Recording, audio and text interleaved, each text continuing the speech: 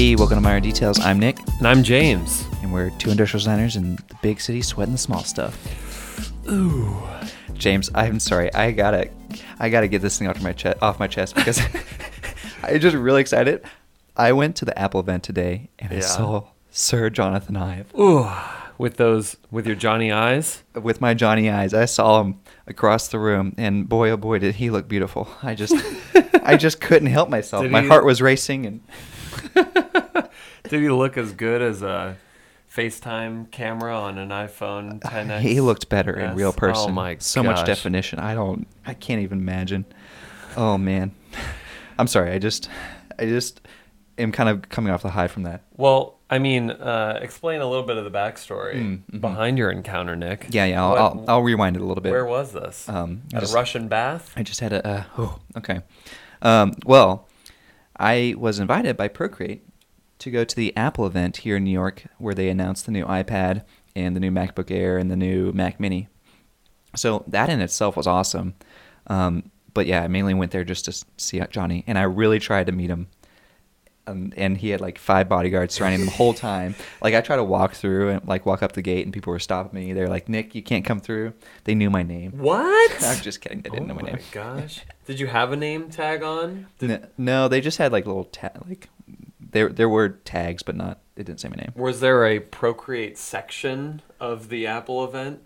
No. All you Procreators come over here. I thought there'd be like assigned seats, but it was just kind of free for all. Really? There was assigned seats in the front. That's where Johnny was sitting. You should. Oh, I was gonna say you could have just walked up and to the person next to him and say, "Is this seat taken?" Well, let me kind of break it down for you, because Break it down, Nick. This was back at Square One. That was like episode 20 or something. We had Hector Silva on the podcast, and he told the story about when he saw Johnny Ive like outside of a bar. Oh yeah. And now I understand the whole story. Like now I'm on Hector's side. We were making fun of him. I totally get it now. Like my heart was racing. And I sat there after the whole show had ended. I sat there for like an hour waiting for Johnny to come up the aisle. Right. But he never came. He was on stage. There's got to be a back door. Yeah, he was on stage, and then he went behind stage, and I thought, oh, this is the chance. This is when he's going to walk through. And he didn't walk through. And I was like, where'd he go? Yeah. He disappeared. And so like I went out to the lobby, and I stood in the lobby for another half hour waiting for him to come down. Thought maybe the elevator doors would open, and then I would see him. And no, he didn't come out the elevator. And then I decided to walk around back. Now, I didn't like walk into like a restricted area, but I walked like close to the back gate. And I heard the security guards like talking on the microphone, and they said, "All right, Gotham needs their first escort." And the other guy was like, "Who is it?" And the guy was like, "It's the Big 200. What? So cryptic. Apple is so cryptic. There was like so many people there, like every 5 feet there's a person there that is like pointing you in the right direction. Like if you look like you were lost, you could like, or if you were up to no good, like they would like just swarm and just Hey, do you need help? What are you going? What are you doing? What do you think Jonathan Ive's code name is? The Big 200. I mean, come on. Poison Ivy is coming out. I like to imagine it was the Big 200 because that's what I heard. I mean, think about him. Like he probably is around 200 pounds, I would say. And he's big, like the Big 200, right? I don't know. I haven't sized him up. I mean, every year he gets slimmer, by millimeters. And he's I think he's getting a little bigger, actually. You think so? I think You think he's the MacBook inflated air? All the millimeters that he takes out of the product are added onto him. Oh my gosh. Tom. That's amazing. Oh man, but I am super grateful that Procreate like invited me. This was an amazing opportunity, and it was really cool to actually sit in on one of these keynotes. I've watched it many times on the computer. Right. And I don't know if you had a chance to like browse through Apple's new releases or whatnot, but the new iPad Pro came out, and I gotta say, it's a game changer. It seems like one of the most recent magical products that Apple has, I would say, since the AirPod. Wow. Or the AirPods came out. Amazing. Now, tell us a bit more. Well, the iPad Pro now doesn't have the button, just has Face ID. The screen goes edge to edge, pretty much. So it's smaller, and it's the same size as a piece of paper. So now you have like literally a sketchbook, infinite piece of paper. Okay, James, hold your critique because we have. I'm just excited, man. I just came back from this thing. And I know. I don't want to burst your bubble. Okay, the Apple Pencil also is new. It doesn't have that little cap that everyone loses anymore, and it doesn't charge like a penis sticking out of the iPad. You know how that God. The old iPad, that was a weird scenario. Yeah. The new Apple Pencil simply is magnetic to the side, which is beautiful. It's amazing. And it charges through that magnetism? Yeah. Mm-hmm. And then the iPad edges are now squared off like the iPhone 4 was. Right. We have the volcano camera. It's back. Keep going. I'm not sure if that was a sigh of like, it's good, or a sigh of, Nick, you need to shut up about Apple. No. Keep going. I will say the most impressive thing about the whole event was that Apple announced they're using 100% recycled aluminum on the new MacBook Air and the new Mac Mini, which is amazing. It's like the first step that I've really seen anyone take in sustainability that is that substantial. Right. And what they're doing is, Apple mills out all of their products out of solid blocks of aluminum, or aluminium, as Johnny would say. And, that's a lot of wasted aluminum, just shavings being, trashed. I mean, I'm sure that they're recouped for other projects, but this is the first time that all those shavings from like the new iPad Pro, the new iPhone, all those extra shavings of aluminum are being reused, melted down, and put into those secondary products like the MacBook Air and the Mac Mini. Now, see, that's the part about Apple that I'm currently loving the most, is the optimization of the manufacturing. And people like almost gave a standing ovation when they announced that. Like they clapped for like a good solid 3 minutes. It was like I felt it. I felt it in my apartment in Brooklyn. It was a thunderous. I could feel the clapping. Now. Sorry, it was exciting. It's awesome. Mm-hmm. Now my criticisms. Yeah, well, let's critique it, James. Okay. Get the yin and yang in here. Volcano. Hate it. Don't want a volcano on my iPad. Okay. Tell me why I want a volcano on my iPad. And for those of you who aren't familiar with a volcano, it's when the camera bump comes out, and then instead of having just an extrusion, it has a fillet down there, that inside edge. So you get kind of this curved volcano camera look. That's what I've named it. And, they had it in, I believe, the 7? iPhone 7 had it? Or is it iPhone 6? I think it started with the 6. Okay, I think it was 6, yeah. But, I mean, yes, the bump itself, the camera bump itself is obtrusive, and no one wants the camera bump. But I think that if you have to have a bump, the volcano is the most aesthetic, pleasing way to do it. Right. Your critique is that it shouldn't have a bump. My critique is usability, because how often do you lay your iPad down on the aluminum side? I'm a little worried about that too. Yeah, and I mean, I had the same thought when the iPhone 6 came out. Obviously, a lot of the time it spends in my pocket, and I think. I don't know. It doesn't really affect me that much, but with the iPad, I feel like it's more of a pain point. Right. Because it is such a, it's supposed to be the piece of paper.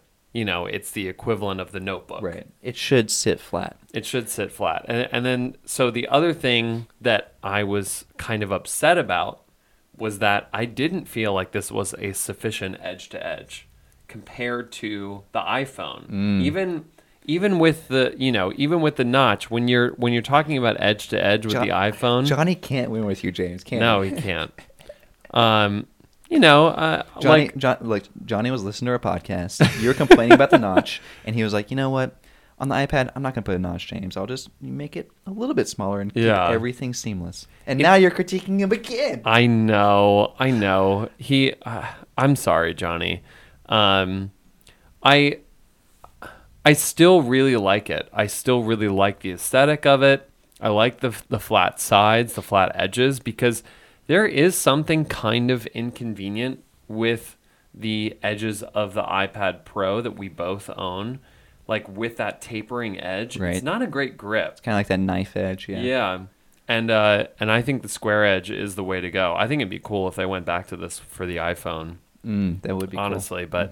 But anyway, those are my major critiques. I also want to give a shout out to when I saw the Apple Pencil and the cut that they have on that. Right. I immediately thought of. Aru Leedon did a board for Google. Oh. And it has pens that have that same cut. I mean, they're much thicker. They're supposed to represent like dry erase markers. I think I've seen that. Yeah, I know. Yeah. But anyway, I mean, it's such a, it's kind of one of those low-hanging fruit answers to the problem of how do you create a flat edge? Like that's kind of just what comes about as you do that. And you're not going to want to make the pencil some odd shape. Right. For that edge. The pencil looks really cool now that it has that cut, and it gives it a little bit more of a iconic look, I think. Yeah. And distinctive. You can't really notice on the pictures. I got to play with it, and the new pencil has a more of a satin finish to it. Which I liked a lot better over the gloss finish of the old pencil. And then with the edge, it also acts as a button. So if you press down on the flat side, it can switch different gestures and things. So like instead of having to click a icon on the screen for erase, you can just double tap your pencil and erase. Gotcha. That's cool. So yeah, I mean, lots of great stuff for the new iPad. It's like a huge leap, and it's like one of those products that. I have the latest iPad, and I bought it like less than a year ago, but I'm really tempted to buy this one. I know. It's hard to justify, though, because I've only had this one for like 10 months. I know. But I don't know. I could sell it. You could sell it for above market value because of that Nick Baker cachet. You put your fingers all over that bad boy. Think so? Oh, gosh. If someone was buying it because I put my fingers on it, I don't know if I feel good about it. I'm buying it because of that reason. Oh no. But anyway, I mean, now you can give it back in and they'll recycle everything hopefully someday. Yeah. I mean, I could do that. But I don't know. That's awesome. I have to say, Nick, that while the event was going on, I mean, I was going to a dentist appointment today. And so what I was doing was I couldn't really watch it live because I was going in and out of service on the subway, but I was refreshing my iPhone to get your stories. Nice. To see what was happening. But I did see the unveiling of the iPad, so I was pretty excited about that. Yeah. I have to say. What have you been up to this week? I mean, you were on vacation again, which is fine. It was a good reason. It was my 1 year wedding anniversary. Congrats, man. My lovely wife, Allison, and I went up to Hudson, New York. Beautiful town. I highly recommend it if you live in the New York area. It was our first foray out of the city, really, to like take a train and go to one of these outside, towns.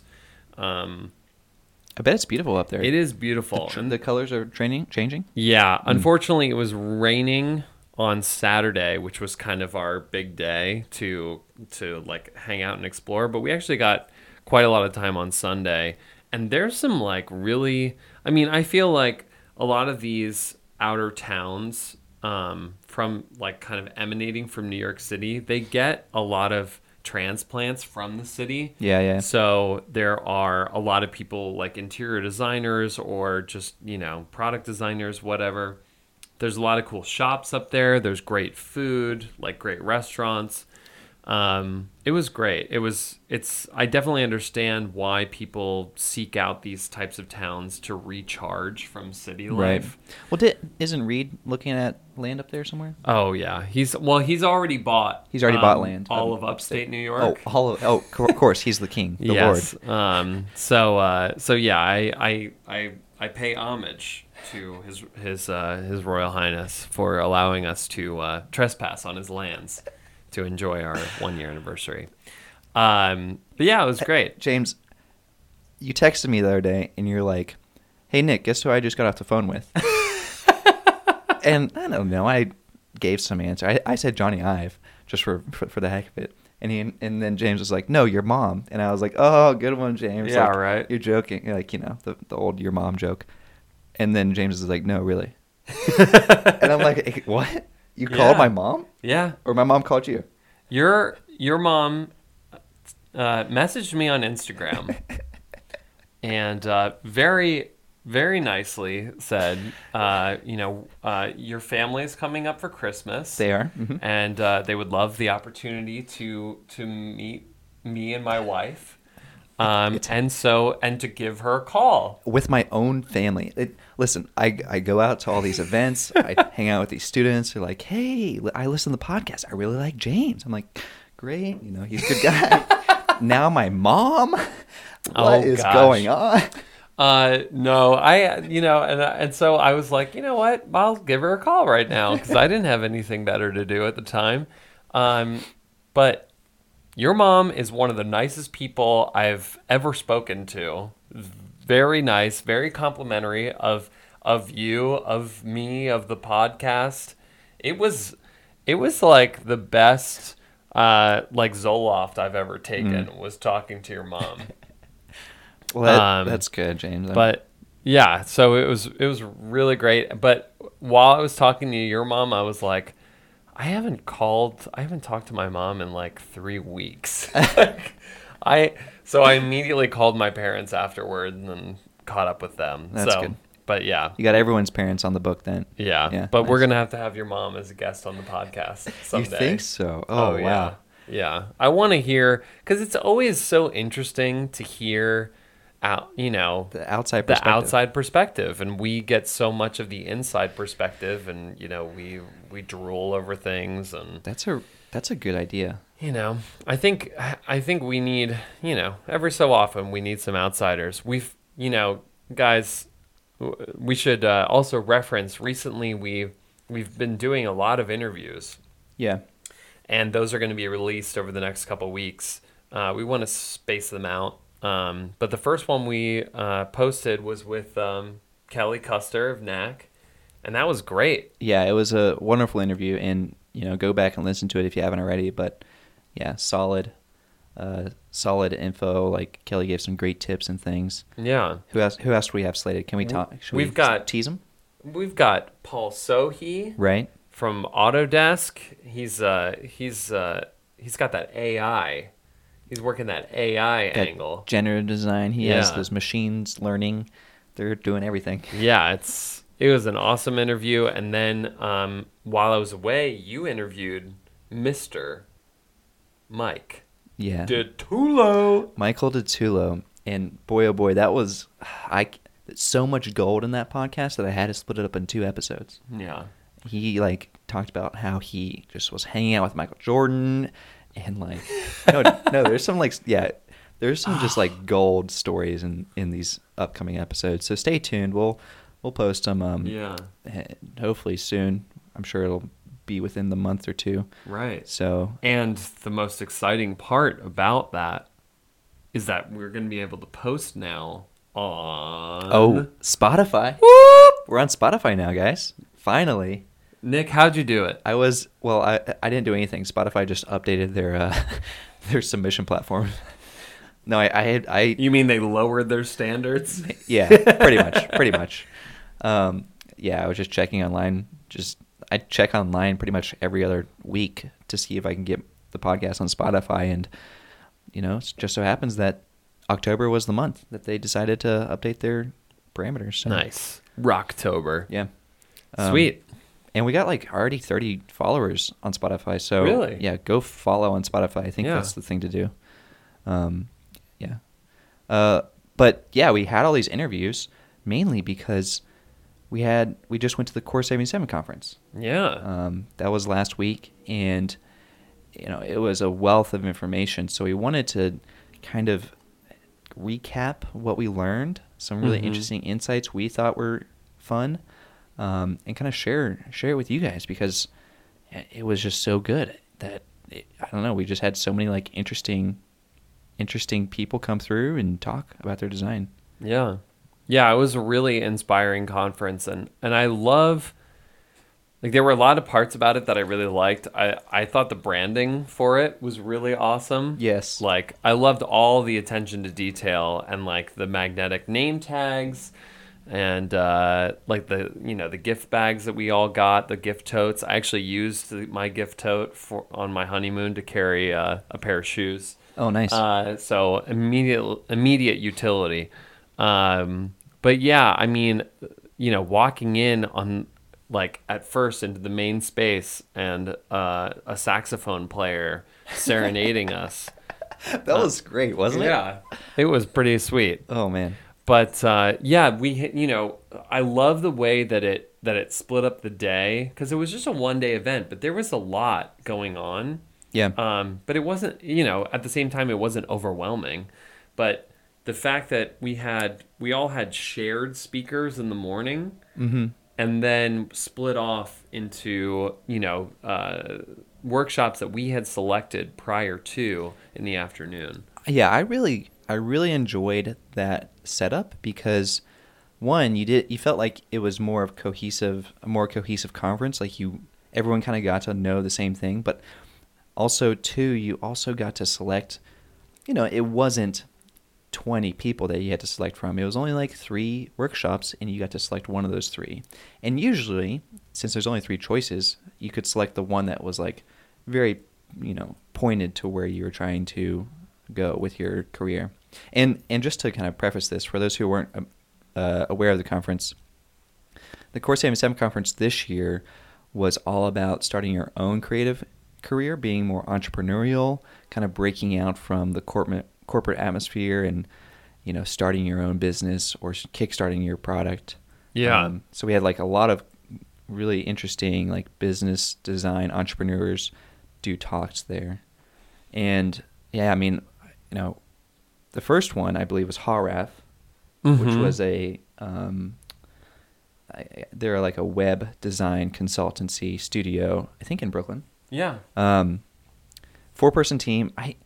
Their talk was interesting, I thought, because they really laid out like their literal numbers on the screen in front of 200 people, which is kind of crazy to think about. Yeah. Like they showed their like, profits from the first 3 years, and like the first year they only made like $20,000, and the second year they made $100,000, and then this year I think they were slated to make $1 million. Yeah. Which is crazy. Yeah. But it's also nice to be able to have that benchmark of like, oh, here's what people are pricing their projects. Here is, what clients they're working with and how they've grown their business. Yeah, I mean, I really like their honesty and just bluntness about like being able to track your finances and be transparent about it. Right. Oh, and the one thing that they also did that I thought was really good is like, if you are working with clients and you finish up a project, send them a like feedback Google Doc or feedback form. Right. I thought that was a really good tip, because it's hard to get really critical feedback out of a client during the process, but afterwards when they've done the project, you can really get that feedback to improve your business that you want. Yeah. No, that was a really interesting point. I have to say, I feel like we're living in the age of transparency. It seems to be something that's more and more common. Oh, especially with like social media and things like that. And I think obviously, I don't know. I'm trying to think about like where I see there being drawbacks to transparency, especially when you're sharing things like numbers and things like that. I kind of feel like there's just endless benefits to being transparent. But I don't know. I could see there being a threshold of oversharing. Yeah. But I also think that I don't think that we have to be a community that's at odds with each other. I think that we can really help each other through transparency and it's not like, I don't know. How do you feel about it, Nick? I think that's a good point, James. I think for sure it feels like being transparent, especially about numbers and salaries and things like that, is helpful to the community. I think the drawbacks come into play when you take it too personally, or you look at someone else's salary and you think, oh, well, I'm better designer than they are, and why is this happening, and blah, blah, blah. Right. And, there's so many factors that play into how much people get paid and how much you can price yourself, that it's really hard to compare in that way, but it's still important to know what other people are making, because you can you can compare in a way that's not being a detriment to your own mental health, if that makes sense. Right. Yeah, I mean, it's a tough situation, and I think we're moving towards a better community in that aspect. I think more people are getting on board of being open, and also, like you said, it's like we're not really in competition with each other. Like, there's plenty of work to go around if you are in the field and you're good at what you do. Like, you don't have to feel like you're fighting each other for a job. Right. And I kind of have this theory about how being like open and honest, and also just like very, very specific about like what it is that you're good at, actually creates better opportunities for, collaboration within the community, of being like, I take on a job and there's parts of it that I know somebody else in the community could do much better, and I can reach out to that person and then incorporate them into that job. And I think that there is plenty of work to go around, and by having this knowledge of where people's skill sets are is just better for facilitating that type of collaboration. Yeah, I definitely agree. But anyway, I digress. No, this is good. This is good. This is what the conference is about, and right. It's really good.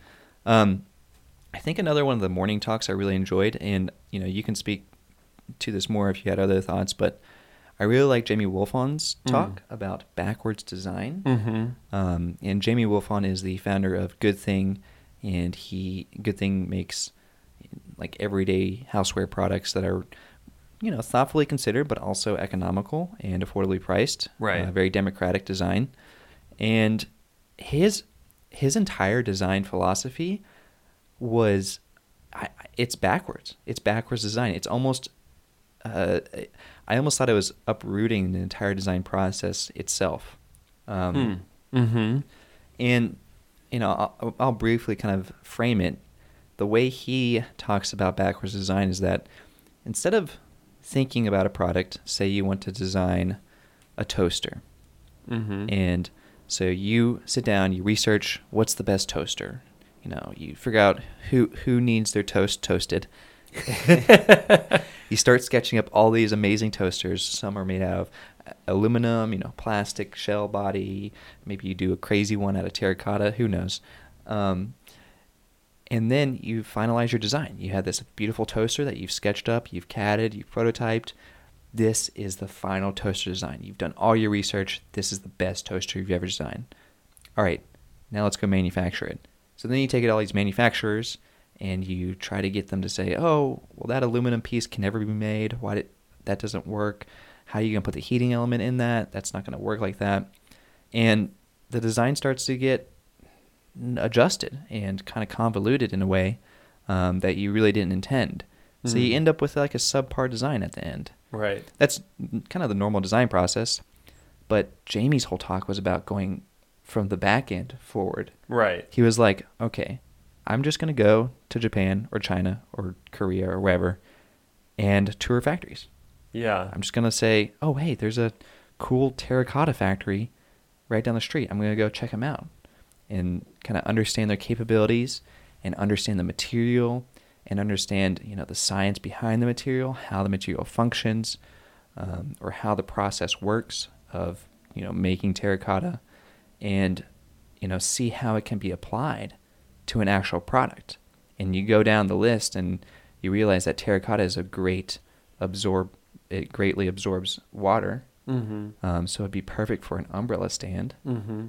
And so that's how they made one of their products, was an umbrella stand made out of terracotta. Yeah.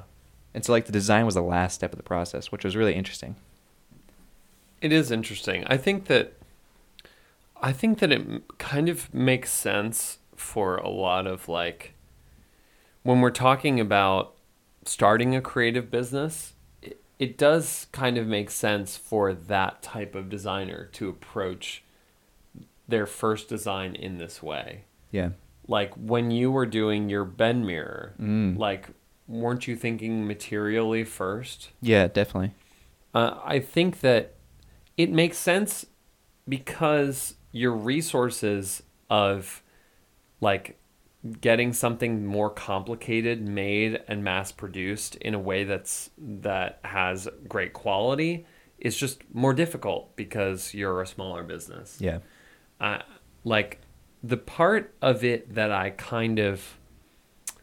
don't know that I took offense to it, but he really went after kitsch design. Oh, yeah, he did. And I mean, by the end of it, he was kind of like, well, the rules aren't so rigid. Right. The Frank tray that they do. Jamie had these 2 rules. Let me see if I can fit them out yeah. here. His 2 rules of bad design. He said, here, he had studied the market, and he came up with these rules, and he said, here are the things that make designs bad. Things shaped like other things. Mm-hmm. So your classic kitchen spoon that's shaped like an alligator, or your, I don't know, toilet brush that's shaped like a flower. That's a cream sheet one, isn't it? No, that's Stefano Giovannoni. These things are what make bad design. And then the other rule was no text on objects. So you think about every tourist shop that you walk into has, every shirt and mug that says Grand Canyon, or I went to the Grand Canyon and all I got was this lousy T-shirt. I think that, and so by the end he talked about the Frank tray, which is a bent metal tray or a formed metal tray that looks like one of those paper hot dog containers. Right. So he broke his own rule. It's shaped like another thing. So, yeah, I think that from the start when he laid out those rules, I was immediately mad. Nope. Because I think that too often kitsch design is tossed aside as being cheap. And I think that is totally backwards. Yeah. I think that there's plenty of examples like Alessi of places that do what's referred to as kitsch in a way that's manufactured well and manufactured with quality standards. And when we talk about kitsch design, are we really thinking we're thinking novelty products that you find in maybe a gift shop or a museum gift shop, that kind of thing? Yeah. So here's the way that I think of it is you're growing up before you ever go to design school, and you're loving the kitsch design. You're loving your Batman action figures. Oh yeah. You're loving, whatever it is. Disney World hat, Yeah, your stickers, your T-shirts that say things. Then you go to design school, and they beat it mercilessly out of you. And then, you come out the other end, and you're thinking oh yeah, I understand why that's the case. And, it seems superfluous and whatever. But I think that there is a point that you reach where you're people relate to things and objects that they're familiar with. Right. I mean, it's just the way that the human psyche responds to objects is they respond favorably to things that they have favorable memories of. Yeah. I think, this can kind of dive down into a whole other topic, and we need to still cover this topic of kind of our personal design philosophy. Right. I know you have kind of some feelings about certain elements and things. I have some feelings about familiarity. Yeah. But yeah, I agree. I think there's a way to implement familiar elements into design. And a lot of times that can be kitsch, but it also there's ways to make it look nice and still be fun and relatable and familiar. Right. But overall, I thought that the process that he discussed was really interesting and inspiring, and like something that I think is a valuable exercise for any designer to go through, is to just like really think about the process first, and then how you would derive a product from that. Yeah. Rather than pushing the process to create the product. Yeah. But it was good. It was good. It was very good. Yeah, and there was a few other talks that were great as well. I mean, those were my favorite, the Haraf and Jamie's talk. And then we had workshops in the afternoon. Right. And you had a few? I mean, you had different ones than I did. Yeah, so we each had two. My first one was with Creighton Berman. So he founded Manual. We've shouted him out before. Yeah, right? we've definitely shouted him out before, but Manual is a really great brand that he started. He's kickstarted all of his projects on Manual. Every one? I think all of them have been successfully funded. And it's all about living slow. It's all about the manual lifestyle. It's about coffee. What else do he has? Cocktails. Coffee, cocktails. He's got a stool that he just launched. He's got a bottle opener.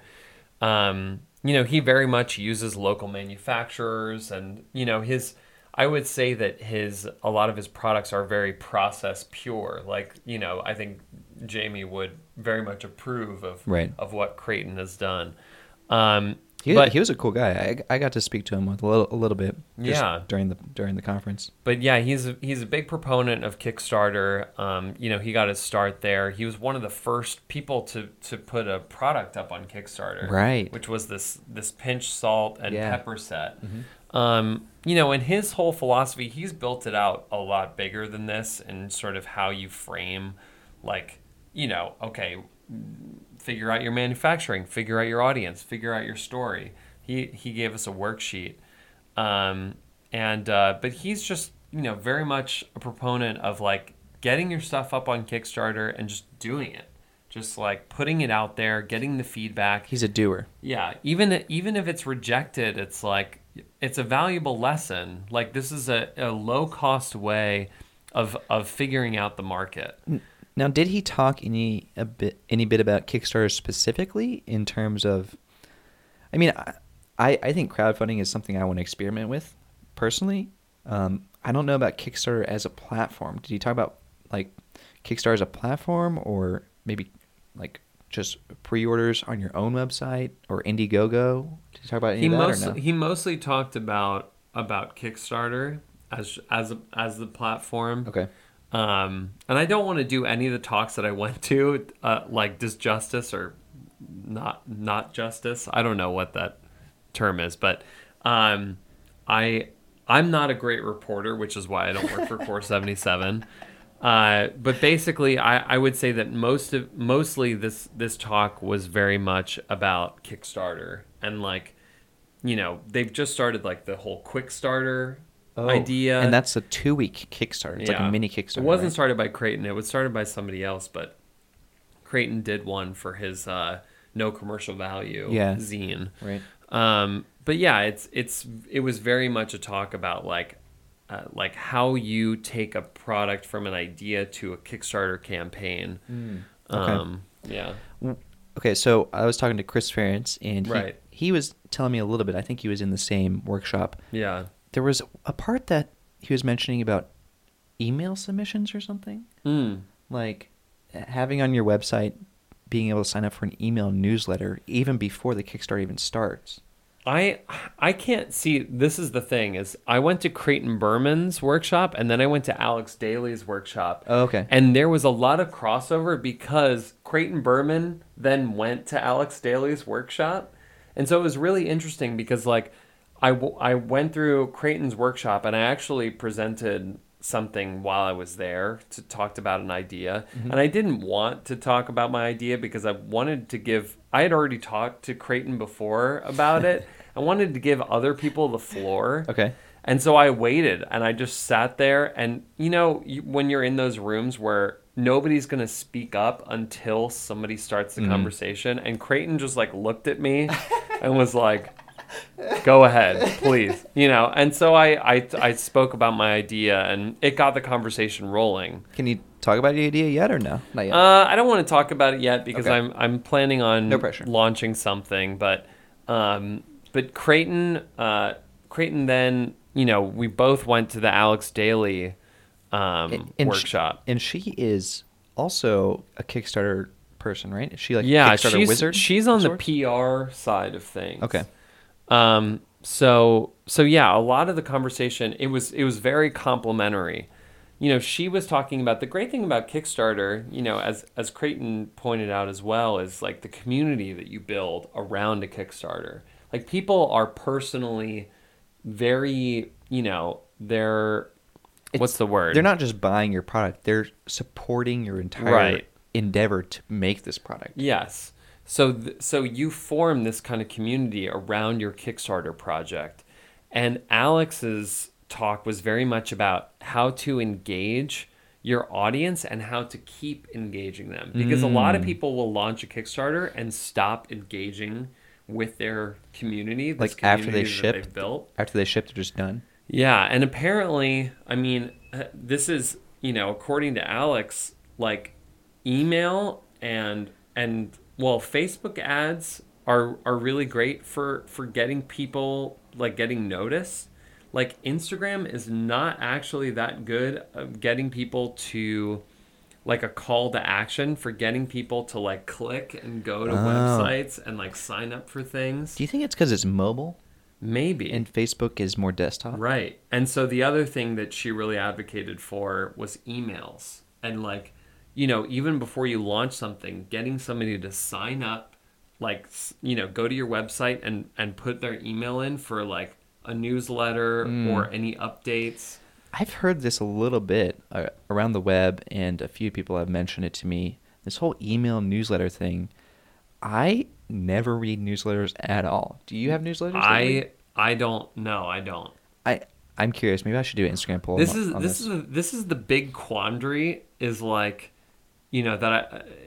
I don't know if you feel this way, but I'm always am I representative of the people, of my audience, or of the people that I'm trying to sell to? I don't know. That's a good question. Or am I total oddball that I ignore newsletters and all that stuff? Because the one thing that is interesting about email newsletters is that email is free and democratic. There's no corporation saying, oh, hey, according to the email algorithm, this email newsletter is going to be at the bottom of the list and no one's going to see it. Or, hey, we'll put your newsletter at the top of the list. You know, like Instagram and Facebook and Twitter and all these things. Email is the free reign. So if you have an email community, it would seem like you would have a much more direct contact with your community. Right. Something I want to look into a little bit more because I'm not familiar with it, but it also seems a little archaic. But I don't know. That's just a thought. Yeah, I don't know when you're in Instagram mode, if you're in the mode of I'm going to go and I'm going to sign up for this thing. There is still this difficulty in mobile and mobile websites or mobile anything where you're you wish that you had your laptop out or whatever. Right. But anyway, I hope I didn't misrepresent the talks that I went to, and no. If Creighton or Alex are listening, and I did, send us an email. But anyway, I got a lot. I got a lot of really good information out of those talks. Yeah, and hopefully we'll have a lot of these people on the podcast one day. Yeah, and that's a hope, Yes, and then I won't have to misrepresent them without them here. But anyway, Nick, what were your talks? I went to Emily Cohen's workshop, and I believe she is kind of a consultant for consultancies. Oh. And maybe you could read her bio, but she even wrote her own book about making your own studio. And I think she works a lot with like graphic designers and graphic studios.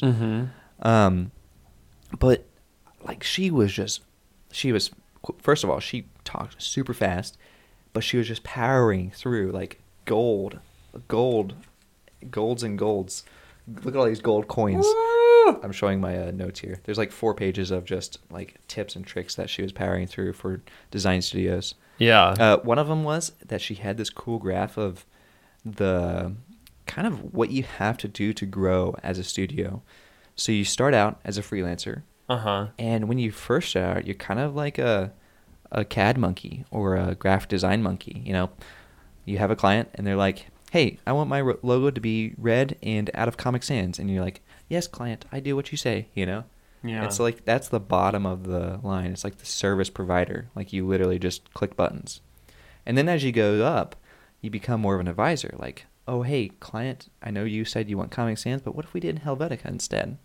And then you keep going up and up. And the next one was strategist. Like, hey, so you want your Helvetica logo to be red, but from what I've read and stuff, it seems like blue is actually a more democratic color, and more people like blue because it's, you know, their favorite color. And you keep going up until you get up to like innovator, where you're actually like restructuring the whole company. You're thinking about the entire design of, you know, their experience of how you buy a product, how it's shipped, how you open it up, you know, how the product looks and feels, and really the whole 9 yards. And, you know, when you get to that last stage, that's where those ideas are, you know, kind of designing the actual business. And yeah, it was kind of interesting to hear that there was this like curve of essentially going from actual design to like more business strategy in the design studio world. But yeah, I mean, she just like spouted off like a ton of tips. She like wanted to stress that instead of thinking about getting clients, think about curating your relationships. So it's not necessarily like going out and saying, hey, can I work for you? Can I do products for you? It's more about like, oh, hey, can I be your friend? And if you guys are good friends, maybe you can design a product one day. Right. Like, again, with the newsletter, she said stay in touch once a quarter, which I think I talked about at one of the podcasts where we were like, I was talking about Instagram stories, how every time you show your face on an Instagram story, a person is reminded that you exist. Right. And I kind of feel like that's correlated to like the staying in touch once a quarter thing, because it's not necessarily like, hey, clients, I need some work. Send me some work. It's more like, hey, clients, here's some projects I've been working on. And the client just so happens that they need a new product. You know? Right. That's cool. Some more like tips she had were like providing consequences for a client that is changing the brief. You know, they get halfway through the project and like, oh, hey, I actually talked to my friend. He doesn't like this whole idea.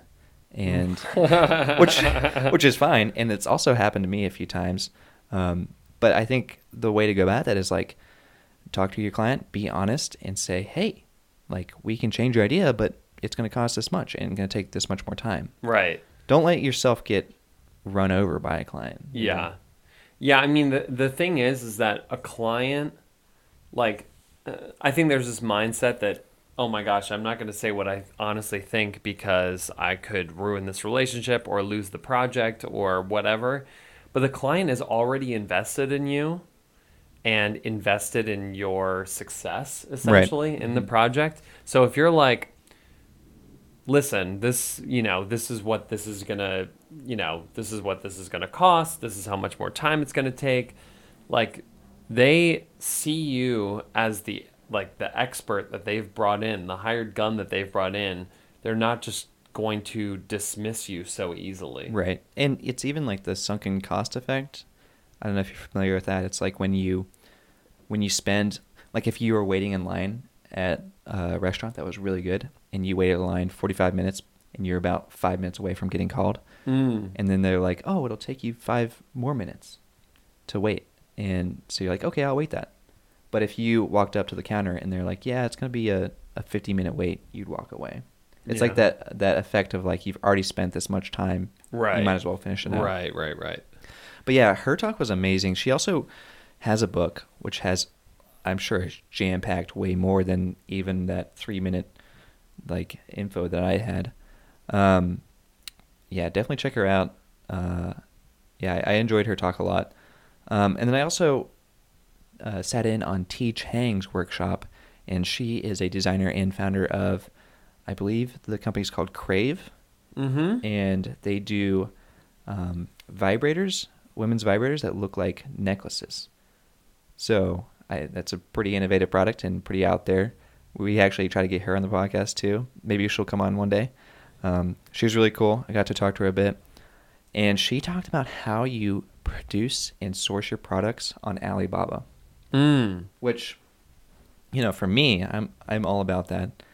I've been playing around with Alibaba for a while now. I had my Ben Mir made on Alibaba. And just getting her insight on that was really nice because she really detailed out like her tactics on Alibaba. She talked about like how she just sent out like 30 emails to all these factories that she thought could produce her product, and then you get like 10 back that say, yeah, I can produce it and here's how much it costs, and then only 5 of them are actually cost effective, and then you get those 5 to make prototypes of the product, samples, and at that point, once you have 5 factories making samples for you, you fly to China, which was like, that was her advice. And this is also kind of throughout the conference. I think Jamie talked about it, and there's a few other people that talked about it, of if you want to make great products, you have to be one with your manufacturing. You have to go to China. You have to be at the factory. Right. Which is, that's a bold thing to do when you're just like me, one guy. Yeah. With just living in his Bed-Stuy apartment. Yeah. I mean, I don't know. I'm sure that it makes the back and forth a lot more efficient in the long run is to go there, but I don't think that it's absolutely entirely necessary. I don't think it. Yeah. I mean, I made the Ben Mir and I didn't go to China. I will say though, I think I definitely understand where everyone's coming from, like being able to sit down and build that relationship. There was a lot of correlations with building great relationships at the conference too. And also like T's product, this mechanical device, vibrating gold necklace, is very complex compared to just a stainless steel like laser cut mirror. So yeah, I mean, I think it depends on the product as well. Right. And also you don't have to go to China. You could have a factory in the US or right down the street. But is there any equivalent of Alibaba in the United States? American manufacturers? There's a website called Colin. It's pretty recent that it came out. So I don't know how established it is. How is that spelled? I think it's Colin. Colin. Maybe search manufacturing or something. Colin Kaepernick. Automatic fill. But anyway, I don't know. We can figure out later. There's a few, but there's really not any. Hello, Colin. Oh, you got it. You pulled it up. Yeah. I've yet to really find a good source for like manufacturing in the U.S. I don't know. We need a pro on that because you and I both are pretty novices when it comes to U.S. manufacturing. Yeah. But overall, the conference was just like, it was great. It was really inspiring. Met a lot of really great people there. I met ZZ Design. Shout out. Very excited to meet him. Great graphic designer. He's a graphic designer. You showed me his work. Yeah. Cool stuff. But yeah, I mean that's the other part. That's the other side of the conference, because we can sit here and tell you bits and pieces about the workshops that we were in, but there's also the experience of going there and meeting like these creatives that are in your community. Yeah.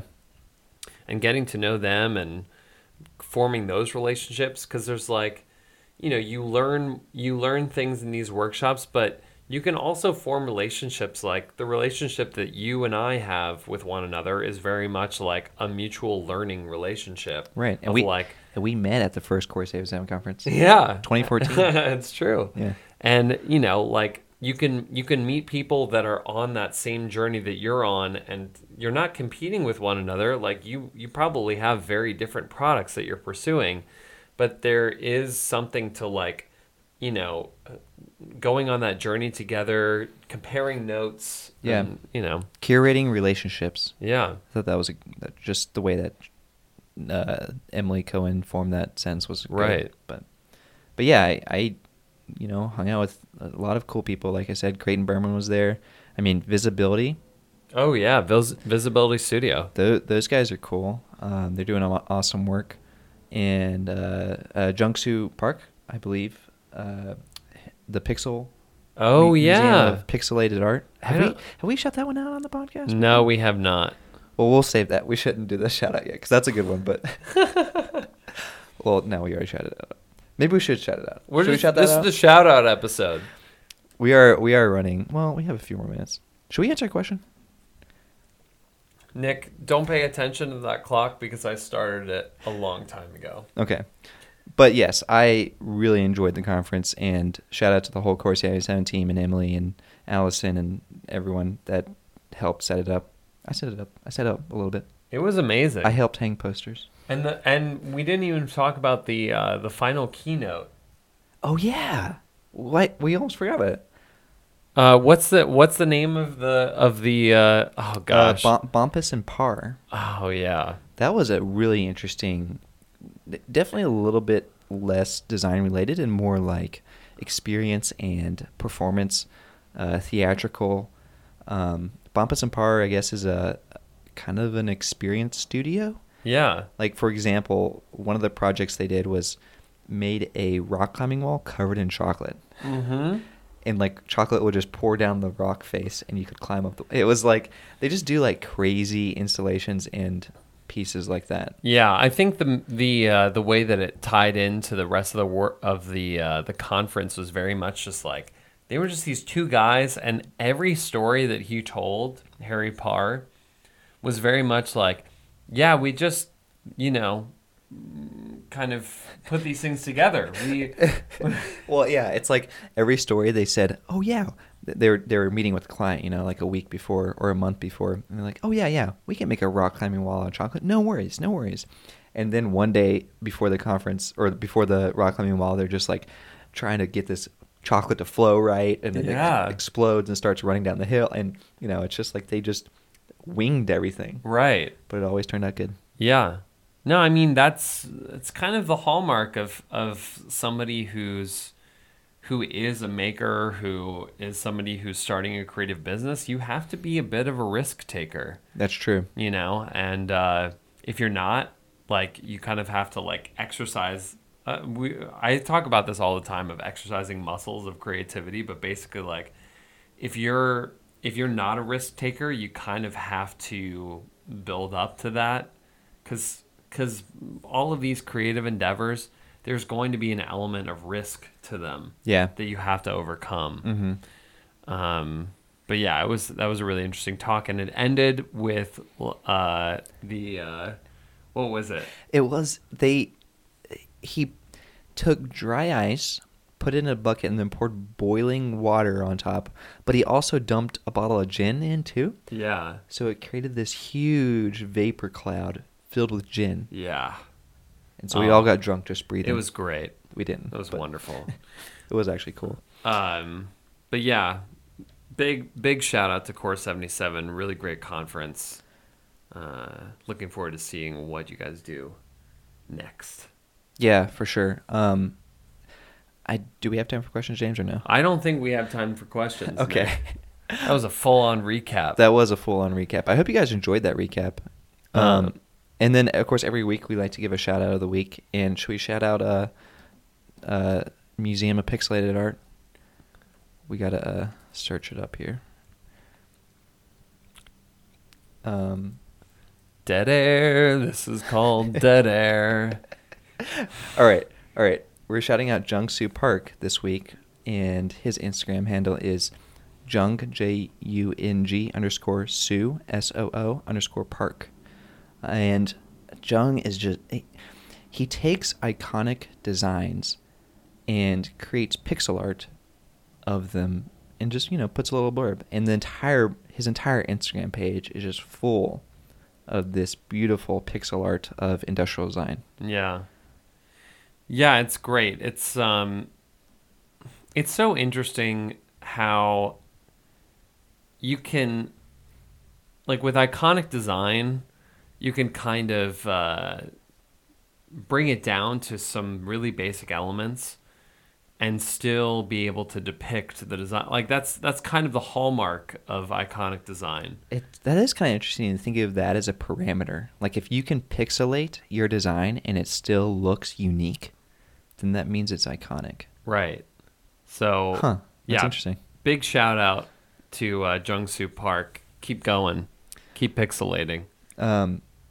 Yeah, great stuff. Go check it out. Yeah. And of course, our intro and outro is by Kiyoshi the Kid.